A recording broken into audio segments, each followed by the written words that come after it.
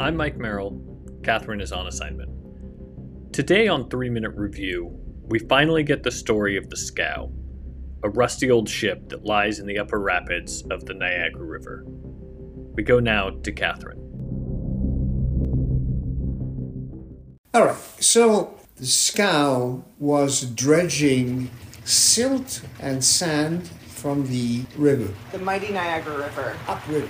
Yes. It was fully loaded. It was attached to a tugboat. It broke off from the tugboat. and with two guys on it, Gustav and James. it flew down. They open. No, wait.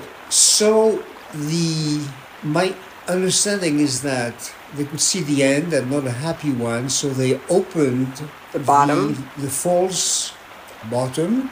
They saw the mists. They saw the mists from the falls, and they knew what Dropped the load. fate awaited them. And they were right, they got caught on rocks. Yes, exactly. And it took 17 hours to get them out. It was very difficult.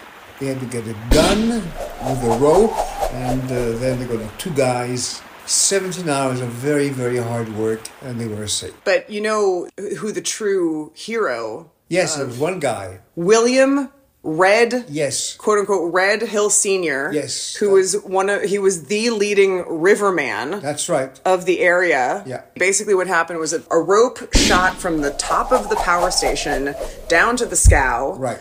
A light one so that it could get there. Then they threaded a heavier rope. Right. To reinforce the light rope. Yeah. And then they put a breech buoy, which is like a canvas sack, canvas diaper, essentially. Yeah, yeah. And Red got into it. That's right. To go save them, but the lines got tangled, which is why the rescue effort took so many hours.